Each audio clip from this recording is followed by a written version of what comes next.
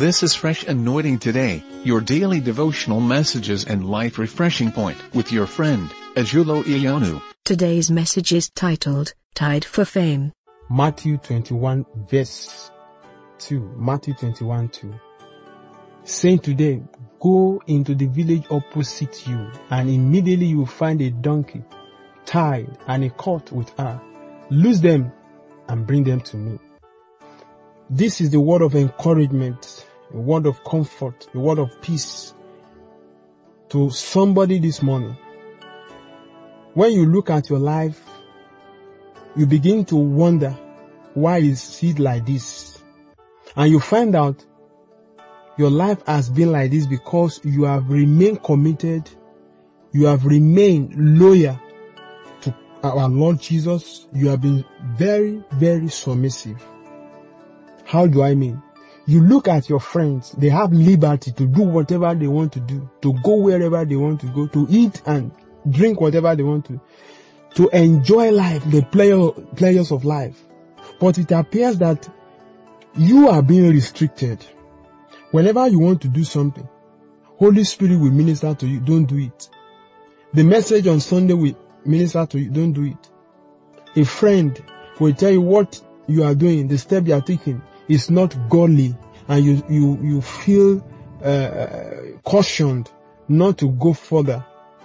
You begin to ask yourself, why is it that life is difficult for you? I want to tell you that if you can preserve yourself, remain committed and submissive to the will of Almighty God, I want to tell you that you are a star in the presence of God. A shining star. In this story, Jesus will not pick one of those donkeys that are free to move around, eat whatever they want to eat, drink whenever they want to drink, or wherever they want to drink. He will not pick one of those donkeys that have gone places, seen things. But the one that has been tied down, that has not been used by anybody, that was the one Jesus sent his disciples to go and bring for him. If you remain your position, even though you are not being celebrated like others, I want you to know today that if you are doing that for God, you maintain your position, you stay where God put you. You are restricted by the laws, by the guidelines of the Bible, by the words of the Bible. It appears your colleagues are making progress. I want to tell you that Jesus will come for you. He will send a messenger of testimony, a messenger of blessing. He will send it to you. I want to assure you. No, in this story, the Bible tells us that if you read further, that men began to spread their clothes for the donkey to walk upon.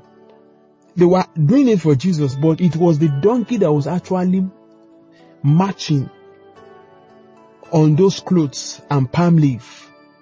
Everything that was done for Jesus that day, all the shouting, all the accolades, all the praise, Hosanna, and every other thing, it was on that donkey that Jesus was receiving it.